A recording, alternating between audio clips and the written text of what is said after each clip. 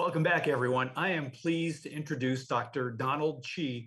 Dr. Chi is a professor in the Lloyd and K. Chapman Endowed Chair of Oral Health at the University of Washington School of Dentistry in Seattle, Washington, and serves as Associate Chair for Research in the Department of Health Systems and Population Health in the School of Public Health.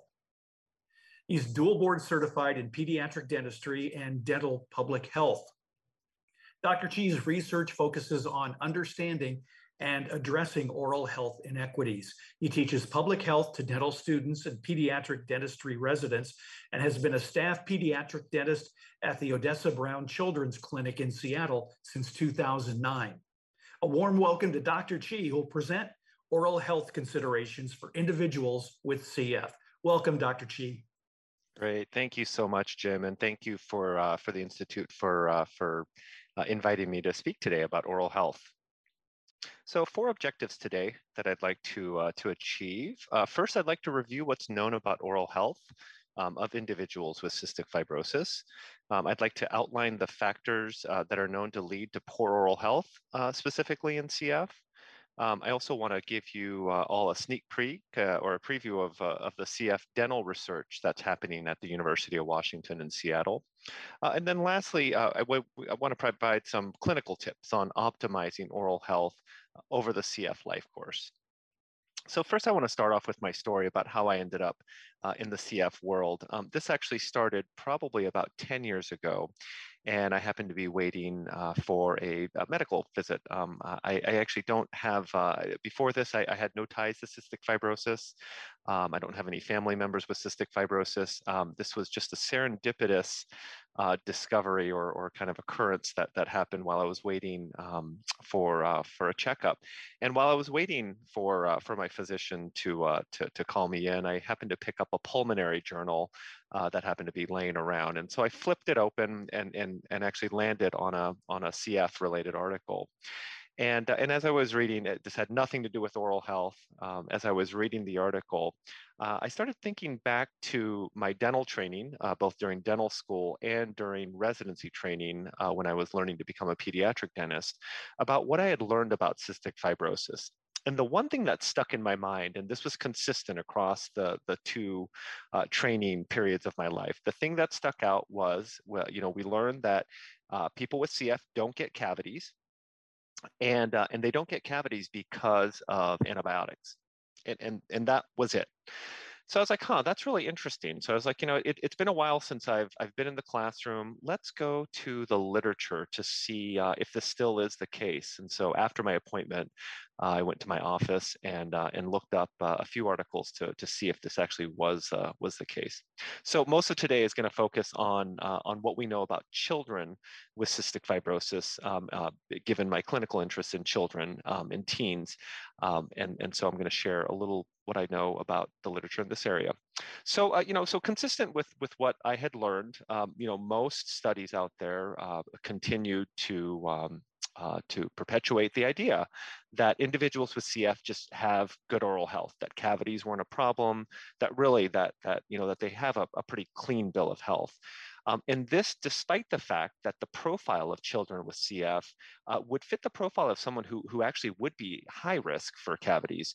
We know that individuals with CF are on high-calorie diets, and if those high-calorie diets contain high amounts or large volumes of carbohydrates or sugars, that's a source of nutrients for the intraoral bacteria that metabolize those sugars and then spit out acids. And it's those acids in the mouth that create holes in the teeth that we know are known as cavities. We also know that medications that individuals with CF may take could lead to dry mouth. On top of this, we know that there are problems with reflux, which introduces stomach acids into the mouth. So not only do we have the bacteria producing acids, but we have extrinsic acids being introduced into the mouth. More recent studies at the time, now they're over 10 years old, had shown that individuals with CF, or actually this was a mouse model, that mice with CF had 20 times the level of intraoral Streptococcus mutans, which is the main bacteria implicated in tooth decay. And then on top of this, there were structural defects that individuals with CF were known to be at higher risk for. Enamel defects are one of these. And enamel defects, enamel is the outer coating, or I'm sorry, the outer part of the tooth. It's the hardest structure in the body, but individuals with CF are known to be born with a predisposition to defects in the enamel that then make it so that the sugars and bacteria can stick to the teeth more easily and lead to tooth decay. So despite this profile, studies continue to perpetuate this idea that individuals with CF were at low risk. Now this is where things started to break down for me, and I started to get very suspicious.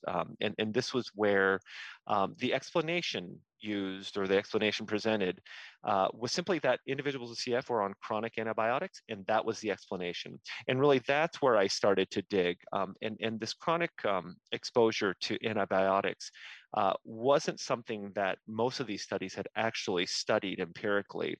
These were hypotheses presented usually in the discussion sections of the papers.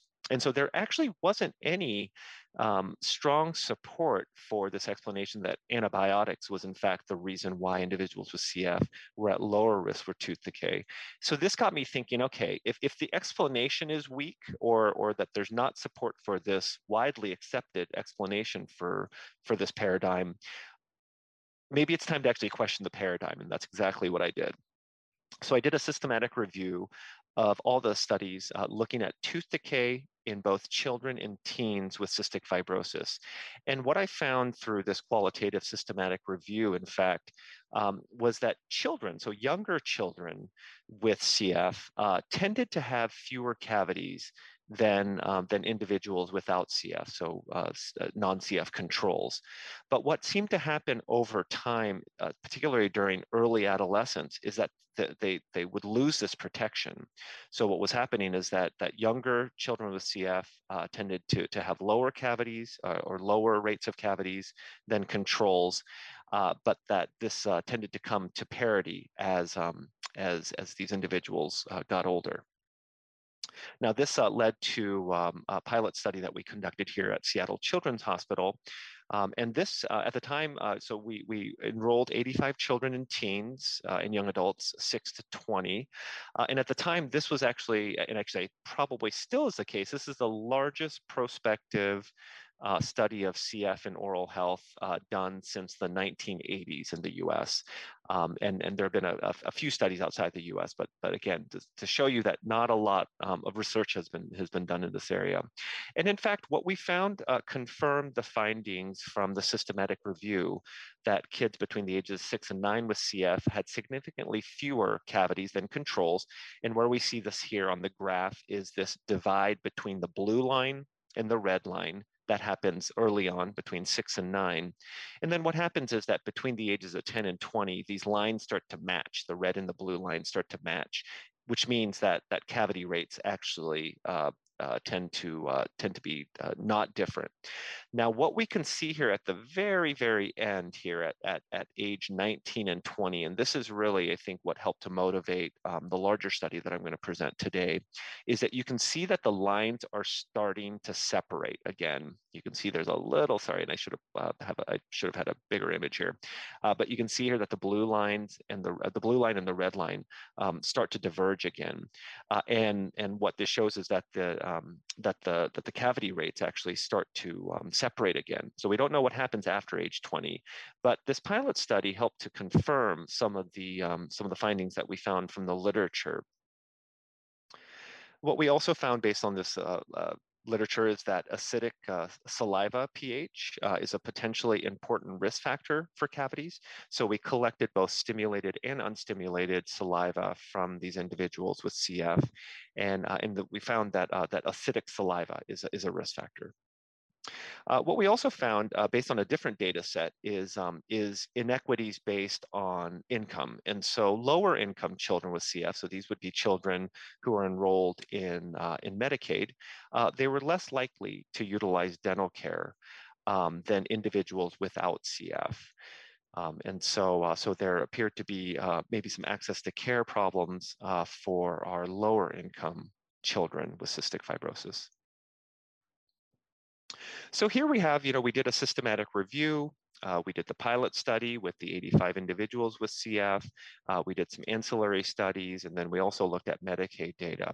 So what this gives us is this starts to paint a picture of what the risk factors for cavities might be for individuals with CF.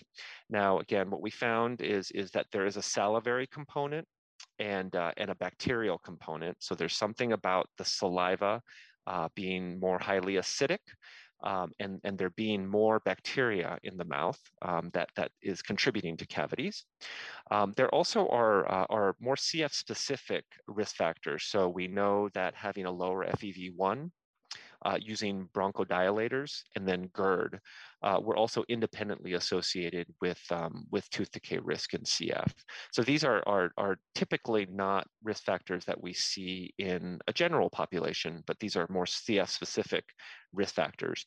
And then we have this third category of risk factors. So not getting dental care.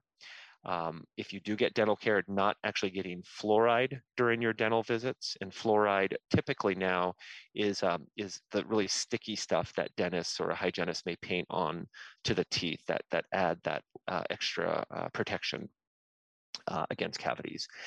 And then, not surprisingly, soda intake as well as sugar-sweetened beverages. So here we have, we're starting to put together a model here where there are some factors that are not specific to CF. So some of these bacterially mediated disease factors, such as the salivary pH, as well as the Streptococcus mutans levels.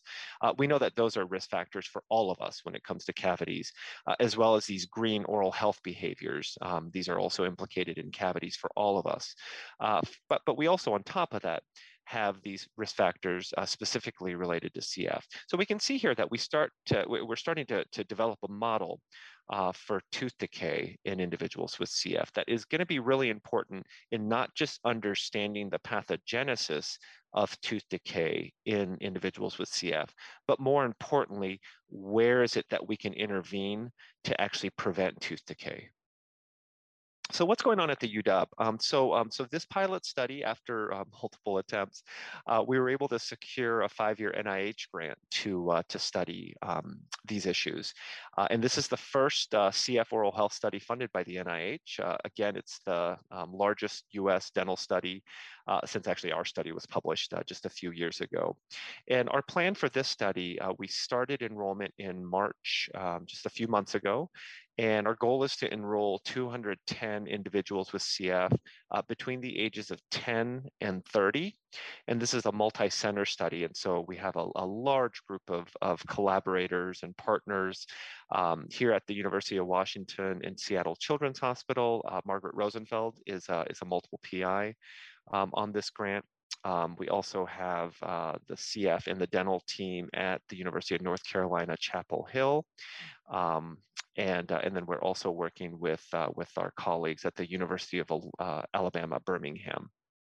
So multi-site study, complex. I think the study itself is actually pretty straightforward, but when it comes to multi-center studies, these can get pretty complex in terms of ensuring that that the protocols we use, that the methods we use are identical across all the sites. We have 3 aims with this NIH study. So the first is actually related directly to our pilot work. And this really is aimed at trying to identify the modifiable or risk factors that can be changed when it comes to cavities and gingivitis. And so part of the risk factor assessment is that we're doing longitudinal surveys. So over the course of the 5 years, the 210 individuals that will enroll at baseline, our goal is to actually have them back 3 times total. So we'll be able to do some longitudinal surveys, and that's just enough time to see changes in tooth decay. Tooth decay takes about 6 to 9 months to appear. So you can have a patient who comes in or an individual that comes in with no tooth decay, and let's say those risk factors are really high. Anywhere from 6 to 9 months is when you can start to see tooth decay in the mouth. So given the study design, this should allow us with these longitudinal surveys and increments or increases in tooth decay that we expect to see in some individuals, we should actually be able to identify risk factors longitudinally through our surveys. And we also we're also planning to do interviews to identify strategies to improve behaviors. So let's say, we know that sugar sweetened beverages are problematic. That's kind of one level of knowledge. But the second level of knowledge is, okay, so how do we actually change this? If an individual is consuming 6 sodas a day, and our goal is to get them to maybe consume 2 sodas a day, how is it that we get that change? And part of this is information we hope to glean from the qualitative portion of our first aim. The second aim is to actually look at links between dental diseases and pulmonary health. So it's this idea that what happens in the mouth likely affects what happens in the lungs. And surprisingly, there's not a whole lot of work out there in CF as well as non-CF linking dental diseases and pulmonary health. I think this is an example where, in dentistry, we talk about these oral systemic links a lot.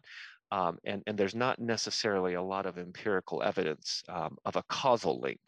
And so we're going to try to hopefully get a little closer to understanding, okay, what happens in the mouth? Does it affect pulmonary health in individuals with CF? And then the third aim is, if it does, what are the mechanisms that link dental disease and respiratory disease?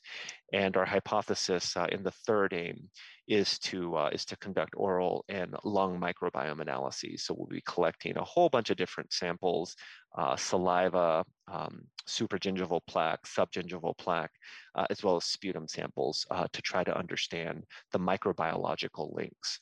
And as you can imagine, this is again an important area when it comes not just to the basic science understanding of what is it that links the mouth and the lungs, but again, when it comes to disease prevention and trying to help individuals with CF have better respiratory health, perhaps one way to do that is to actually influence what's happening in the mouth. So I'm going to transition a little bit to the adult world now, and this is really, I think, one of the exciting offshoots of the work that we've been doing, mostly with children as well as young adults, is adults with CF, and we know that the same problems that children have and teens have follow us into adulthood. So we did one study with actually our transplant colleagues here at the University of Washington to look at lung transplant time. And this is a study that was led by one of my PhD students, Ala Al-Khatib. And what she found is looking at waitlist times for lung transplant, as well as dental disease rates. There was no difference between individuals with CF compared to other adults with other types of respiratory conditions, COPD, end stage, lung disease, and other types of respiratory non-CF diseases. And what this study actually, I think the importance of this study is that, again, back to that paradigm that I talked about at the very beginning, that individuals with CF don't get dental disease. If that in fact was the case, we probably would have seen some sort of difference in terms of dental disease rates, in terms of the adults with CF that we looked at, as well as or compared to those without CF. But more importantly, this idea of pulmonary waitlist time is this idea that if an individual with CF, if they come in and they don't have a whole lot of dental disease or no dental disease, their waitlist time actually should be shorter, right? This idea that they don't have to go in and get all of their dental work done. And anecdotally, this is something that we hear a lot about in clinical scenarios where an individual with CF, they're all ready to get their lung transplant, and then they have to go get a whole bunch of dental work done before they can get their lung transplant. But again, the fact that we didn't find any difference in waitlist time or dental disease, again, leads me to think that this paradigm that we've been teaching, dental students and dentists, probably for the last 40 or 50 years, may need to be updated. So Ala actually, got so interested in cystic fibrosis, she actually worked on the saliva study as a master's student. She wanted to expand the work and look at gum disease in individuals with CF in adults.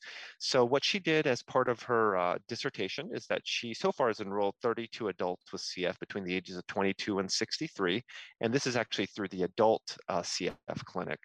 at the University of Washington Medical Center. And so far, what she's found is that about 30% of individuals in her study presented with moderate gum disease or periodontitis. And no one so far has presented with severe gum disease. And I just wanted to put this model up here and share this model with you to show all the different hypotheses that she's testing. And so she's going to be working on this. And actually, she's defended. She has her PhD now, and most of this work is actually has been submitted for publication. So stay tuned. There's a lot of interesting work that's going to be coming out of Ala's dissertation. In terms of future research, lots of work in progress areas, again, offshoots of our pilot work with children, as well as new work that we hope to propose here in the future. One of the big things, back to the idea that chronic antibiotics, are the reason why individuals with CF don't have cavities. We're sitting on a mound of medication data. And one of the studies that we hope to do with the child data that we have is to look at the role of CF medications in cavities, to look at the frequency, duration of intake, route of intake, other types of features of medications like adherence, to look at this. And this role of medications is so complicated. I think it's we spent a lot of time actually collecting pretty fine-tuned, very, very detailed data on medications. And the fact that we have cavity data as well, and there was lots of variation among the kids with in terms of both cavities as well as medication intake. We're hoping to clarify the role of medications and cavity risk in children and teens with CF. The other, I think, interesting arm is what are the protective mechanisms present for children with CF? So contrary to this general paradigm that all individuals with CF are at low risk for tooth decay and other oral diseases, our data actually do seem to support this idea that children with CF do seem to be protected. And I think that that's a really important question as to why. What is it about children with CF that seems to protect them from getting cavities? Is it behavioral? One of the possible hypotheses is that the caretakers of children with CF just may be on top of health behaviors like diet, as well as toothbrushing, getting their children to the dentist.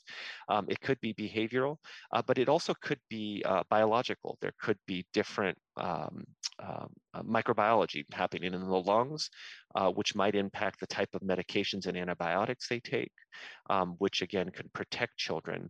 And there is some evidence, again, with children in the medical literature about microbiological shifts that happen during early adolescence between children and teens with cystic fibrosis. And if there is a microbiological shift happening in the lungs that then prompts different types of antibiotics to take place, that could also influence the microflora of the mouth. And so all sorts of really interesting hypotheses to test with these younger children with CF. And we have a couple of proposals right now where we're trying to get some of this child CF work funded. And then the other piece, and this is actually related to our current NIH-funded study. I have a graduate student, Jenna Castillo, who is a PhD in sociology. She's in the PhD program in sociology at the UW. She's interested in medical advice given by CF care team members, and what she's proposed is looking at the CF care team. So this would be at children's hospitals to look at what type of oral health related advice that CF care team members are giving children and families. And so this would be dietitians, as well as pulmonologists, nurse, and social workers. And it's this idea that that down the road, if we're going to do interventions aimed at improving the oral health of individuals with CF care team members are going to be critical members of any kind of oral health intervention. And it's going to be really important to make sure that the dental folks, as well as the non-dental health folks, that we're all on the same page when it comes to the type of oral health related advice that we give. So an example of this might be, a child with CF, a CF care team has concerns about the child not gaining weight. So the priority, understandably, is to get that child to put some weight on.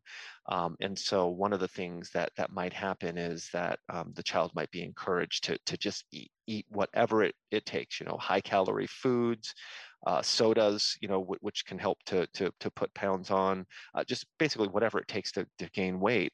Now, from a dentistry standpoint, what that then creates is a scenario where those sugars from all those foods can create oral health problems. And in the olden days, when life expectancy was 20, 21 years of age, maybe it didn't matter as much that the teeth had to hold up during the course of one's life. But we know now that CF life expectancy has reached or has surpassed 50 in most places, and so it becomes even more important that people are able to keep their teeth during the entire course of life, and really it becomes an oral health related quality of life issue.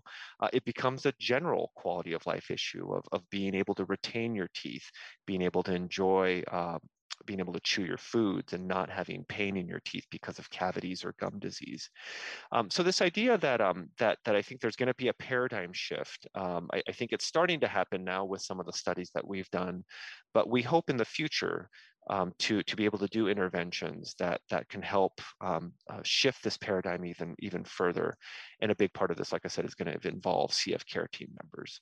So really interesting, important work that we're really super excited about.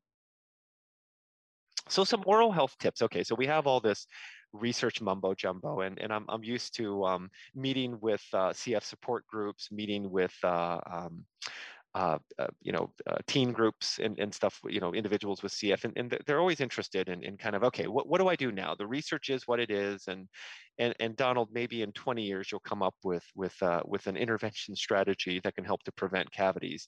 What do we do in the meantime? And I think this is a valid, important question. So it's pretty easy, and I think for me, I tend to go back to the behaviors. And again, I'm a pediatric dentist. My background is in public health, but really most of my research focuses on behaviors and how it is that we can help individuals engage in optimal behaviors. And then also, how is it that we can shape or reshape the social context in which these behaviors occur? So when I think about behaviors in terms of dentistry, taking all the research findings that we've been able to amass over the years, and then putting on my clinician hat, I think the first important thing is making sure that dental visits are happening regularly, and this can be every 6 months, it can be every 12 months, but that these dental visits are happening regularly. I think what this gives dentists an opportunity to do is to provide some oral health monitoring and what we call anticipatory guidance. So this is where we can take a look at the mouth, ask questions about risk factors, and actually provide patients with really tailored advice on ideally what they could be doing to lower their tooth decay risk or their gum disease risk. And so I think that this is really important. Now, I know during COVID, it's been tough. A lot of dental offices, haven't been open regularly. With all the PPE, new PPE requirements and distancing requirements, testing requirements in a lot of places, dental visits can be really hard to get. And there's also just a lot of nervousness about the dental office being a source of COVID infection. Surprisingly, and this may be because dentistry is one of those areas where PPE, the personal protective equipment, we've had pretty good PPE standards in place ever since the HIV/AIDS epidemic started, where gloves obviously are mandatory. We've always used masks. We're now wearing hats and other types of protective equipment. So the dental environment, despite the fact that it's probably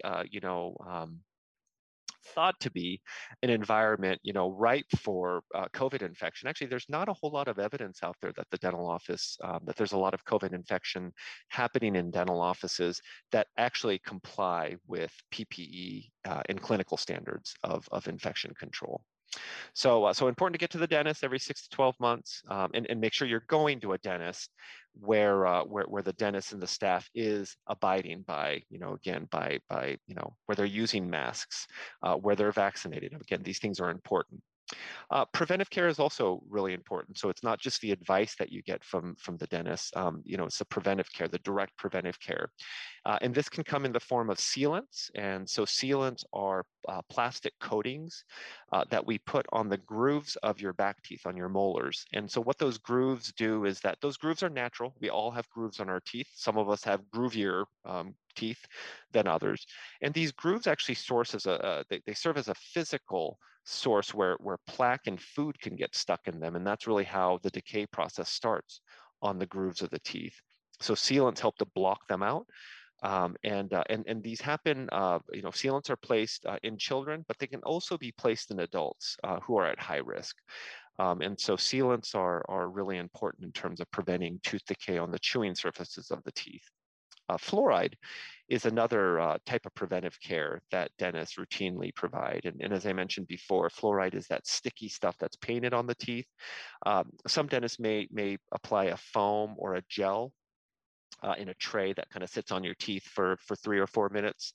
But whatever the mode, the fluoride is important. And this type of fluoride, biochemically, it's similar to the type of fluoride you get from toothpaste as well as fluoridated water. But the big difference is that the fluoride you get from dentists is kind of a super strength, a high concentration of fluoride.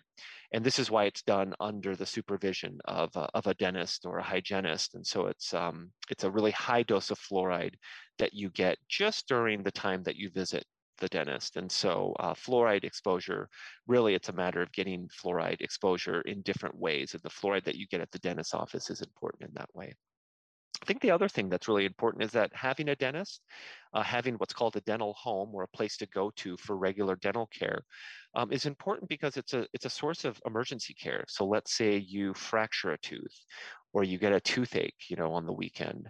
Having a place that you can go to for dental care also means that when there's an emergency, you have a place to go to, which means that you can stay out of emergency rooms. You can just have a source of care if you need, and so that's really important. In terms of other behaviors, I think reducing added sugars is another really important behavior. And we know that sugar intake actually is probably the single most important behavior implicated in tooth decay. And so if an individual actually stopped eating sugar, their risk for tooth decay probably would plummet almost close to zero. It's the added sugars in things like sugar-sweetened beverages, candies, the refined sugars that we eat, that really are problematic. And there's been a shift. I think historically, we would think about cutting sugar from your diet as cutting candies and gummies out of your diet. And those things do cause tooth decay. But what's really happened, I think, over the past maybe 10 or 15 years, especially with children, but adults as well, is that sugar exposure is coming mostly in the form of sugar-sweetened beverages. So sodas, juices like Tang, Kool-Aid, those are really problematic in terms of really elevating one's risk for tooth decay. So trying to find ways of reducing added sugar intake is going to be important. And then back to this issue of fluoride. Again, fluoride is important. It comes in different modalities. So kind of on an everyday, multiple times a day, basis, water fluoridation is important. So the amount of fluoride in the water, which is 0.7 to 1.2 parts per million, it's a tiny amount of fluoride, but study after study we know shows that water fluoridation is really super important in terms of protecting the teeth from getting cavities. At the next level then is toothpaste. So toothpaste has a slightly higher concentration of fluoride in it. And toothpaste is something that we use typically 2 times a day. So toothpaste is that extra kind of protection that we can get a couple times a day. And so it kind of ups the amount of fluoride. And so that, again, is safe and important. Now, for individuals who are at increased risk for tooth decay, and this is really where I think goes back to that first point of talking to your dentist about your tooth decay risk. There are other fluorides that you can add into your routine in addition to fluoride toothpaste. These include rinses, so fluoride rinses like ACT. You can get these at the grocery store, but there also are prescription strength fluoride rinses that are available. And then supplements. So these are the things that, for those of you who grew up during a time where fluoride supplements were handed out routinely. We still have them. So these are either chewable tablets that you get from the pharmacy, or they can be drops that you put in your water. And so this is, again, another source of fluoride. And in terms of the recommendations for supplements are really recommended for individuals who live in areas where the water is not fluoridated. So if you're in a non-fluoridated area, we do recommend supplements, either in the form of chewable tablets or drops that you can put in your water. And then dentists are also a source of fluoride. So you can get the fluoride varnish or the gels or foams from your dentist during routine checkups. And with that, I wanted to leave more time for discussion and any questions that might be out there. So again, I want to thank you. I want to thank CFRI for this invitation, and for our funders, Sunstar, as well as the CF Foundation and NIH. And so thank you so much for your attention, and I'm happy to take any questions or discussion points. Dr. Chi, thank you very, very much. And you did span the childhood to adult issue with dental health. And I know this is an issue that impacts many people. So thank you for sharing your time and expertise. How exciting about the NIH study. That's just such a huge marker. So the questions are rolling in. The ones I can start off with: how do you find out if your water is fluoridated where you live? Yeah, that is a wonderful question. So a lot of this data is actually publicly available. So you can, if you're on a public water source, you can actually Google it. So find out where your water is coming from. And so I think there are search engines. So here in Washington, we have the Washington State Department of Health maintains a pretty accurate, up-to-date water district thing where you can put your address in, and it'll spit out information, on whether your particular source of water is fluoridated. Now, for those of you who are not on a public water source or may have like well water, there are sources that you can turn to. Again, a lot of state departments of health, they may have testing available where you can send in samples to get your water tested. So that's one possibility. And so I think that it's important, again, if you're on public water, public sources of water, it's easy to find out if you're on fluoridated water. And if not, it's really important to get tested. And well water, we find, the literature shows well water can range from 0 to a lot of fluoride. So the well water really can vary. And so it's really important to know. And the reason why that's important to know is that if your well water contains too much fluoride, again, it's all about getting the right amount, right? And my whole thing about fluoride is regardless of your source of water here in the U.S., you're not going to get the type of fluorosis that you might get in other countries. Places outside the U.S., some of the water sources actually have a type that have concentrations of fluoride that can lead to tooth defects and other problems, skeletal problems. We don't have that problem here in the U.S., but you can get more than you need, and there are filters that are available that will actually filter fluoride out. So my whole thing is, get the right amount. Not too much, not too little. Get the right amount, and that's why it's important to know. The Goldilocks of dental health. That's right. So next question: do certain CF medications have lesser known side effects affecting oral health, like albuterol? Yeah, that's a really great question about medication. So what we know, and this is actually information that we know from kind of the general literature, medications are problematic for two particular reasons. One, this is related to the sugar piece, is that a lot of times medications don't taste good. So there will be things that are put into the medication to make it taste better. So for kids, that may be a sugar carrier. And so, kid doesn't like, something that tastes bitter, you add some syrup into it. And so then it tastes, like cherry, Kool-Aid, and it's sweet. So that can cause problems from again, a sugar standpoint, especially if that individual is getting a lot of sugar exposure from their diet as well, and then also not brushing and not getting the fluoride that they need. So I think that's the first area of concern when it comes to medications. The second area really is related to the dry mouth. So a lot of medications can actually lead to physical dry mouth. They can actually affect the salivary glands, where you actually where you stop producing saliva, or your salivary production goes down really low. And saliva is one of those things that is actually really important. It helps to buffer the acids in the mouth, but it also helps to actually protect the teeth. It actually has enzymes, and there are things in saliva that will actually physically protect the teeth. And so every time you have, every time you eat something sugary, that's going to damage the teeth. The saliva actually helps to neutralize some of that damage that happens. And so if you introduce a medication that leads to alterations in saliva, that can be really problematic. So really, it's those two things. So you want to check, regardless of kind of what medications you're on, you want to look at the medication list to see, again, is there sugar being added to it, or is there sugar part of it, and is there maybe an alternative, maybe a sugar-free carrier that can be used for medications?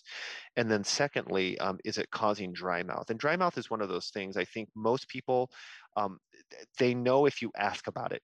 It's kind of hard to kind of measure, so if you don't, if someone asks you about dry mouth and you're like, well, I don't know if I have dry mouth, oftentimes the person's fine, their mouth is perfectly fine. But again, there are inventories out there where you can take, a 10-item inventory to see if you do have, or if you're at risk for xerostomia. And that would be a source of tooth decay risk. Somebody's curious about why the study is cut off at 30 years old. Yeah, that's a really great question. Again, these are the tiny little things that, when you put a grant together, they just kind of seem arbitrary, but there was a lot of conversation about when you start, when you cut off.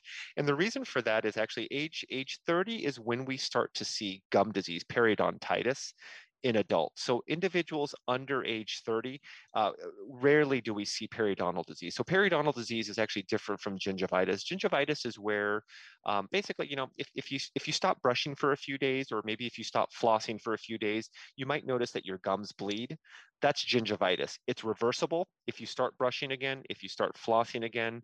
The gingivitis, it's caused by bacteria, basically, that sit on your teeth and your gums. And so, the bleeding is a sign of inflammation. Gingivitis is reversible. Periodontal disease is not. So periodontal disease is actually, it's similar in that there are bacteria involved. And so bacteria kind of collect and accumulate. But what happens is that the bacteria, kind of a layman's way of understanding gum disease, is that the bacteria in the mouth essentially melt the jawbone in the mouth. And so, as you can imagine, if that jawbone melts over time, this is why gum disease leads to tooth loss over time. That bone, the jawbone, is what keeps the teeth anchored in the jaw. And so if you have what's called the alveolar bone shrinking over time or melting over time because of the bacteria, that's when you get pockets. So you may know when you go to the dentist, when they probe you with that really uncomfortable sharp thing, and they shout out a whole bunch of numbers, 2s, 3s, 6s. 2s and 3s are good. If you're in the 2 and 3 realm, that's good. 4s, you're starting to kind of see, bone loss. 5s, 6s, 7s, 8s, that's when you actually are starting to see severe bone loss. And so you don't actually start seeing periodontal disease until age 30. And we just, based on our pilot data, we just didn't have enough data to demonstrate a need to look at periodontal disease in CF, but this doesn't mean that it's not important. And actually, that's probably another important area. And this is really where Allah's work, I think, is really phenomenally important. We have some more knowledge about children, but I mean, it's virtually, I mean, there's so much we don't know about adults with CF and oral health. So lots of opportunities. And we're glad you're pursuing this. Me too. So somebody said, post-transplant, I developed extreme sensitivities to cold on one side of my teeth. My dentist thinks it could be lack of fluoride. Any thoughts? Interesting. Just one side. That's interesting. You know, it could be, I don't know if on that one side, maybe there were some restorations present, you know, and it could be that that those restorations might be differentially affected again by different changes that happen post-transplant. Again, going back to the medication issue, if you have medications that lead to dry mouth, especially with post-transplant medications, you can have gingival overgrowth. So that's where the gingiva or the gums swell up and actually can cover the teeth. So you can have some local changes that happen. And so, yeah, I think that that is possible. And yeah, that's, yeah. Is the study available to those who are willing to travel to one of the study centers mentioned? Yes. Actually, I think I think actually, well, I think the individuals they have to be patients of record at the three sites, and so if you've kind of fall within that age range and you're a patient of record, then yeah, that would be totally possible. And the reason for that is it does involve multiple visits, and so what we try to do with our study visits for our NIH study is to combine them with clinical visits. So that way, you know, you're not having to come back again just for the study.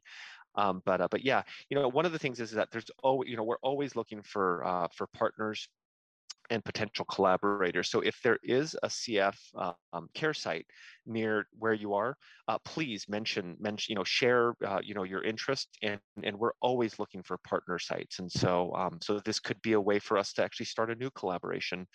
And as I mentioned, you know, I could probably come up with 12 important studies, and so all of these studies would require sites. So we're always looking for partners. And is the study listed on clinicaltrials.gov? It should be. Well, actually, no, this is not a clinical trial, so no, it will not be in clinical trials. But if you go to my website, there should be kind of an explanation for the study. Yep, and it should be, and it's actually on the NIH website. So the NIH website has a collection of all the studies that are funded now. Perfect, and we will share more information about this. Great. Let's see, this is from a CF researcher. Do individuals with CF have a different oral microbiome? That's a great question, and the simple answer is we don't know. So really, this study will be one of the first to really systematically look at this issue. We won't have non-CF controls. So again, the question, you know, oftentimes comes, okay, what is the CF microbiome compared to the non-CF microbiome of the mouth? And I think for us, this is one of those really important kind of study design questions that we really wanted to, that we really, you know, struggled with at first is really, are we comparing CF to non-CF, or are we trying to find pockets of high risk within CF? And I think it really is the latter that we landed on. I think there are some really important basic, maybe microbiological basic science questions related to CF versus non-CF.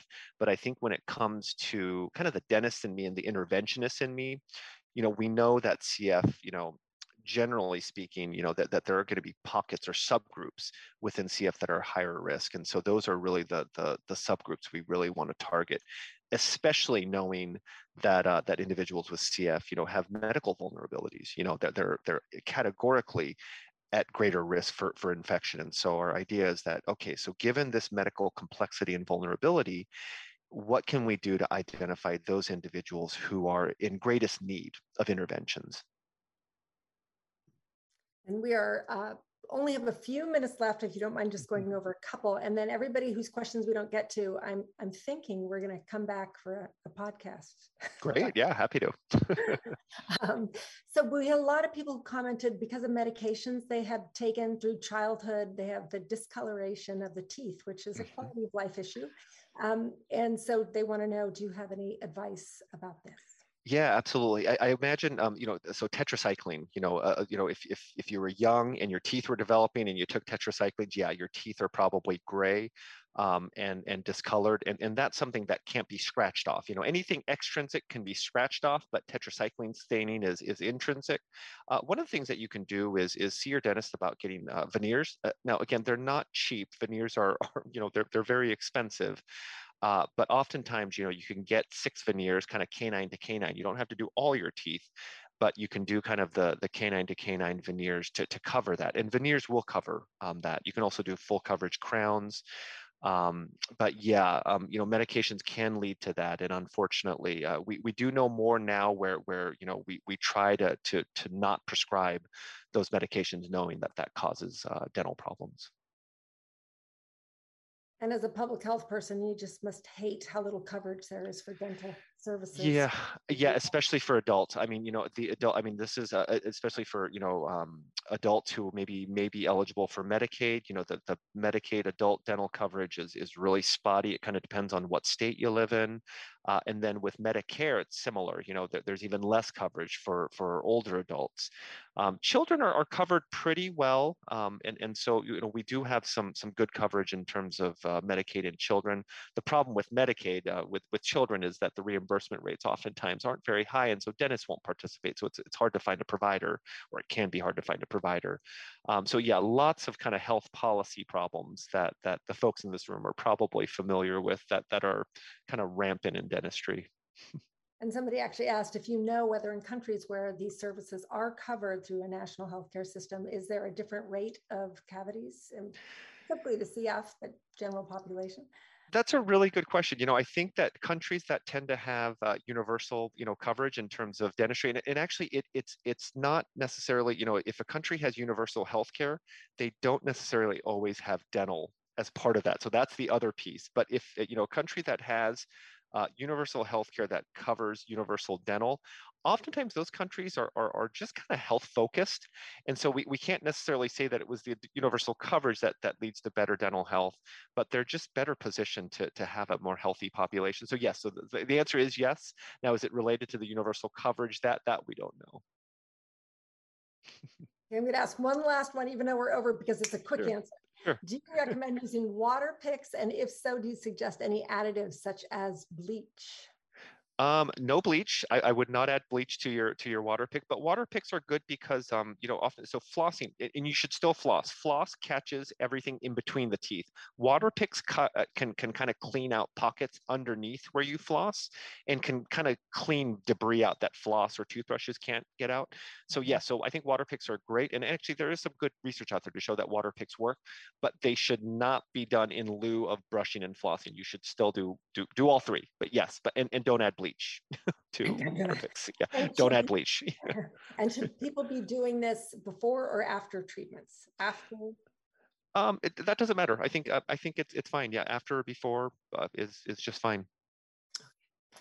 Well, I have to end this now, and I know we have questions. And what I didn't share before was that Stacy Ravelis, who works for CFRI, she was planning a podcast on CF and dental health and found through an article Dr. Chi.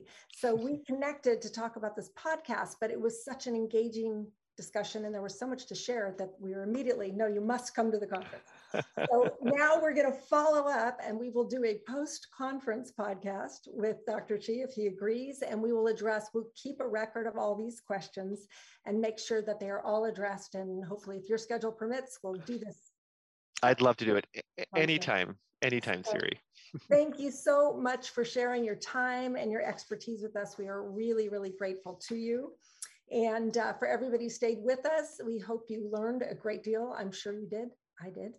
And so this will conclude this session, and then we will meet again in about, I think, 10 minutes or so with an amazing panel on the impact of CF upon the siblings. So you won't want to miss that, and I will see everybody at the next session. Dr. Chi, thank you again. Thanks so much, Siri. Bye-bye. Bye-bye.